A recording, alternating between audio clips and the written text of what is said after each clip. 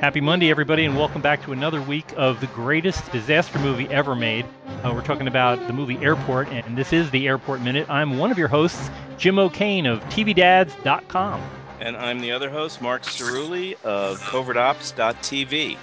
And we've got a very, very special guest this week. Yes, he is a professional raconteur. He knows how to do this stuff that we're kind of plodding along through. Here he is now, Mr. Chuck Goldstone. Well, the pressure is on me now. And I'm, by the way, in seat 23B, in case anyone needs to find me. So it's nice to have an experience with an airplane, which this is going to be, and not actually have to be on an airplane. So I appreciate that. Right, no TSA involved. Although you can leave your shoes on and your belt. I just to be safe, because I know radio is an important medium. I did because I knew no one else. I did a strip search of myself. Okay, you can never be too careful. That's right. You never can.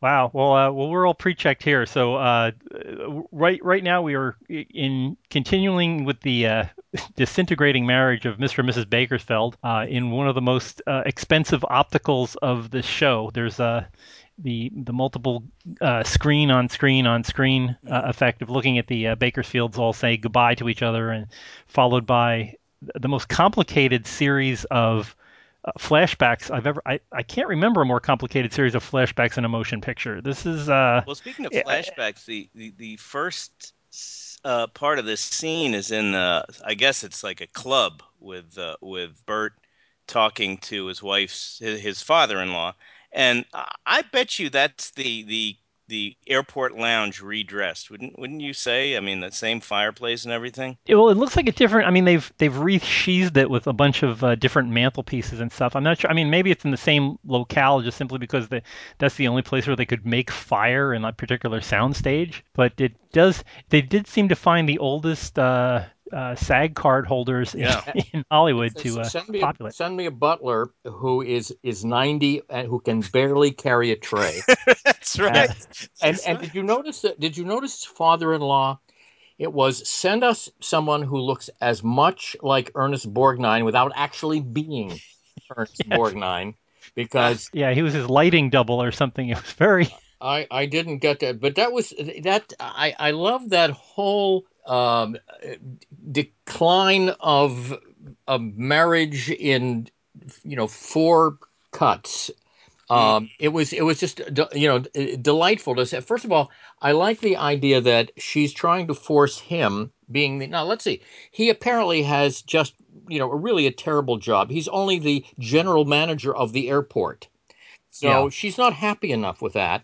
So she wants him, from what I gather, to work for Ernest Borgnine, or her father, for 3 times the amount of money. But this cannot work out well for the Burt Lancaster character, because they already have a contentious marriage, and he works for Ernest Borgnine, and this is now going to be 2 against 1 on almost everything that happens both at work and at home. This is not a story that's going to turn out well for Burt Lancaster. And that shot of him lying in the bed in blue pajamas smoking a cigarette is absolute money. Just love it. And what I also love, you wonder, if you can wonder for a moment why the marriage has a problem. You do notice that it's double beds, and it looks like a dorm.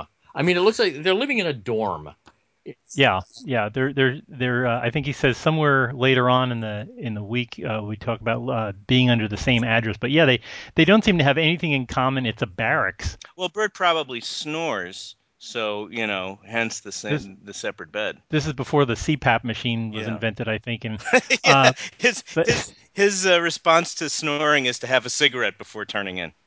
And a separate bed too. And he's hoping maybe, if I'm lucky, the bed will catch on fire. This could be. No, you could tell at the beginning that this is clearly not a relationship that's going to be fruitful by the end of the film, only 90 or so minutes later. But I love the follow-up scene, which was the long dinner table shot. was reminiscent of Yes. also a pivotal scene in Citizen Kane, and not to say that this movie and Citizen Kane had, what's the word I'm looking for, anything in common, but but in terms of intellectual whatever. But it was let's seat everyone at the table and let's just show how dysfunctional a family Let's can have be a around grim food. family dinner. He's drinking milk, by the way. Bert is drinking a glass of milk. That's an interesting dinner Yes, choice. he's Well, well, he's it's I think it's probably to line the inside of his increasing ulcers from between Well, I work think that and the what wife. happens is the milk is the perfect carrier because he chops up a lot of Ativan and puts that in the milk prior to the and the daughter. What's with the daughter? She's not having a really good time either, isn't she? She sort of storms out Yeah. under. That's because Biff said he'd call her, and he never did. Well, the younger daughter is so used to this nonsense going on 24/7 that she just tucks into that beef Wellington It's that like that pigs she's in a chewing on, blanket. and totally ignores whatever's going on. And I guess Robbie was gonna go. The older daughter was gonna go out and cry at the maid who is apparently Yes, Well, I preparing know all this how dinner. and carefully there's a maid in the shot when she goes out the door. Love and it. I don't know if you know this, but the maid is seeing that butler socially. Yeah, I don't know Ah, if you were aware of that. It's very it's subtle, but no, no wonder he stooped over. yeah, well, he keeps thinking about all this. That it looks like a hearing aid, but actually it's a small tape recorder, and he's just listening to all the things that she was promising for later in in that little recorder that he's carrying around. As a dollar per second budget on the sets, those sets have to be the most expensive part of this film.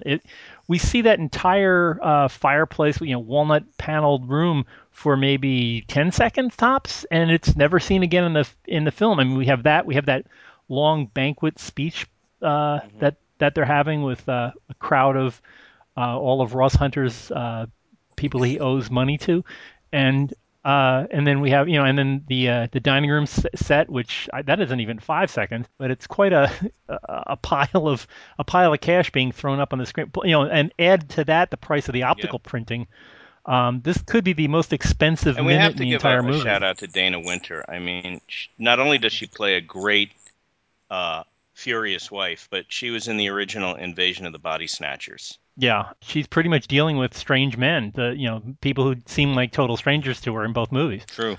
well, this is you don't have to be terribly test sophisticated. I mean, this is one wonderful thing about this movie is you don't have to be burdened by understanding nuance.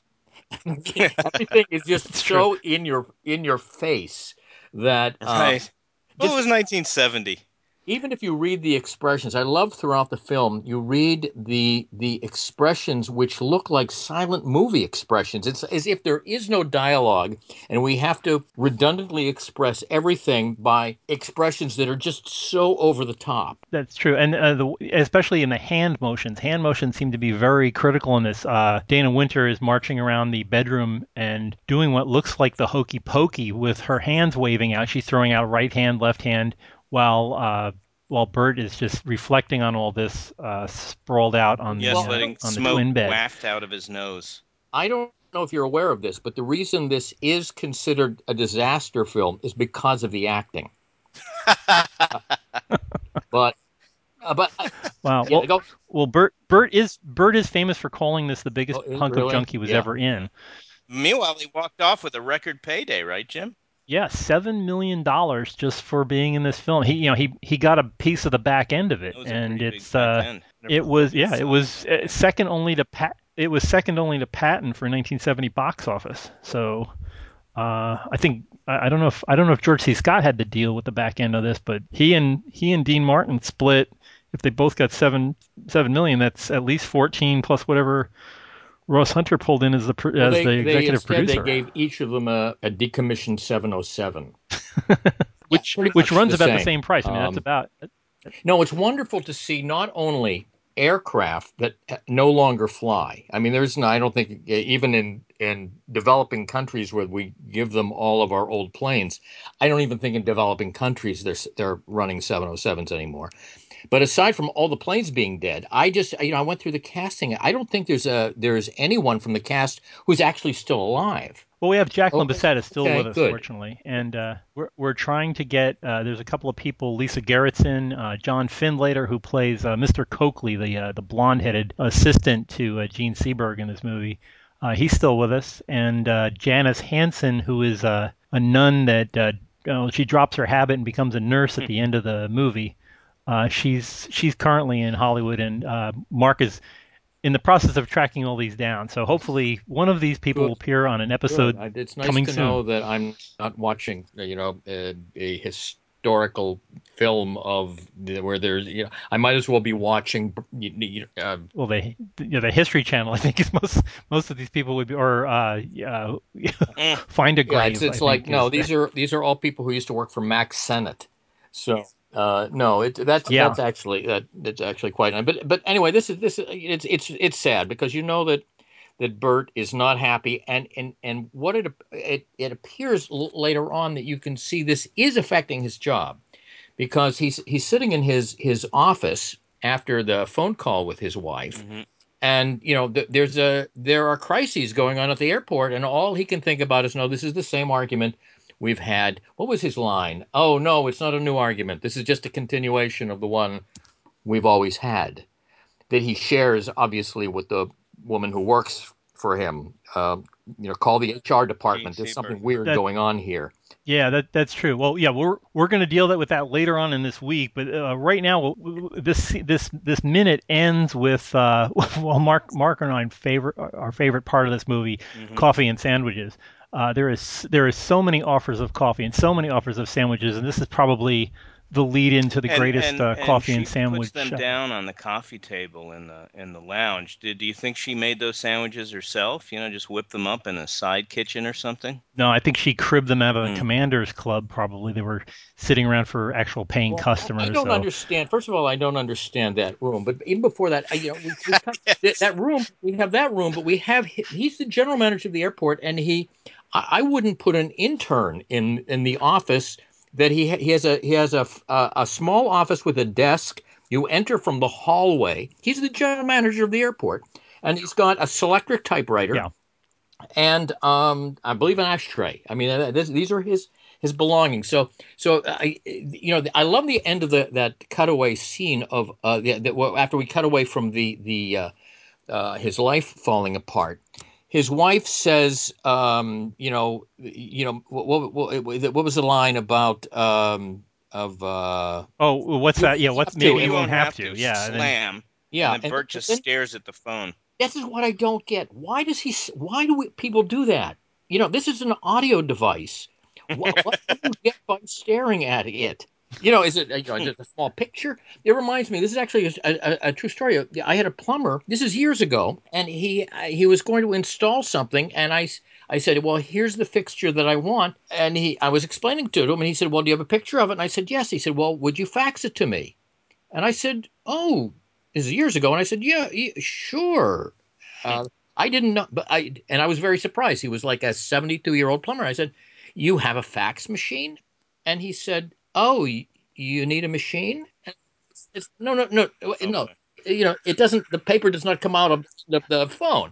yeah. So, we're giving all of these characteristics to phones. Like, we stare at it after we hang up. I don't really get that. You know what we need, George Kennedy is throughout this film, he fixes things. Why can't he fix that marriage? Whatever. Well, he's too busy with Marie. I mean, I would watch a movie, Joe Petroni, Marriage Counselor. Oh my gosh, I would tune in every week for a TV series like that. So that's a non-starter. That's Can that's the someone secret. explain Uh, that room next to, Bakersfield's? uh, well, actually the room that we're in, as he's doing this phone, he dropped in and he's on Tanya's phone. He's actually in the TGA offices. So this is a triple room that we're looking at. the desk he's sitting Oh, at that is is Tanya's office. Okay. yeah, that's it because she runs TGA, so there's that. Okay. Then there's this mysterious room that they just introduced where she kind of wanders through and then does the fake smile and it walks in. That we're calling the executive lounge because it really doesn't seem to serve a purpose. It's not connected to their frequent flyers, the cardholders club, which is the commanders club. That's through the door to the screen right. See, that explains So, why Mel wants to stay in the job. Maybe the money's not so great, but you have this great executive lounge you can hang out in and eat sandwiches and drink coffee. I mean, that's a perk. Yeah. Why is he not in his own office? I mean, this seems to be the place where he's got an office. We saw it when he first answered the phone at the beginning of the movie. He had that white courtesy phone call, and he took off his tuxedo and swapped out clothes. So why isn't he in that? Shouldn't that be his off? Shouldn't that be where he's at? Why does he need to continue on with Gene Seberg, especially when he's got an airplane stuck on his chief runway? This doesn't seem to be the place for him. Well, we do know the reason that he's got this bizarre thing going on with Tanya Livingston, although we're not sure how far any of these things are or where they've gone with remember at the end of that scene, she says to him, pointing to the couch, "Don't you want to lie down?" And I said, Yeah. Is there a hidden meaning here? Mm-hmm. So, yeah, or not so hidden. Well, we're going to have to pick that up tomorrow because I think we're right at the end of our minute, look. but we'll find out. Oh, Mel. Yeah, she longing. Oh, Touch Mel, me but there. she tries the whole happiness thing with hey, Right. guess what? But we don't know what the what is because the minute just kind of snaps to an end. But we'll pick this up on our Tuesday minute. I'm gonna nap for 23 and a half hours. Then we can pick this up again. Okay, have some coffee and sandwiches and I just think he rest. will join us. I'm Yeah, going to okay, go out on a limb and say Chuck will join us. I'll be in theory a day older. Awesome. The world keeps turning. We, in the meantime, while people are listening to all this and want to join in on the festivities, you can reach us on social media by going to Facebook. We're on Airport Minute. You can reach us through Twitter. You can tweet back at us at Airport Minute on Twitter. You can also find, if you want to listen to this Monday through Friday, we can get you subscribed and you can leave wonderful comments about our beautiful podcast on iTunes. Just look for Airport Minute. And also visit our huge site, ever-growing site at airportminute.com. We will pick this all up tomorrow. Join us again. And in the meantime, Bye. Good day. Nice going, sweetheart. Remind me to send a thank you note to Mr. Boeing.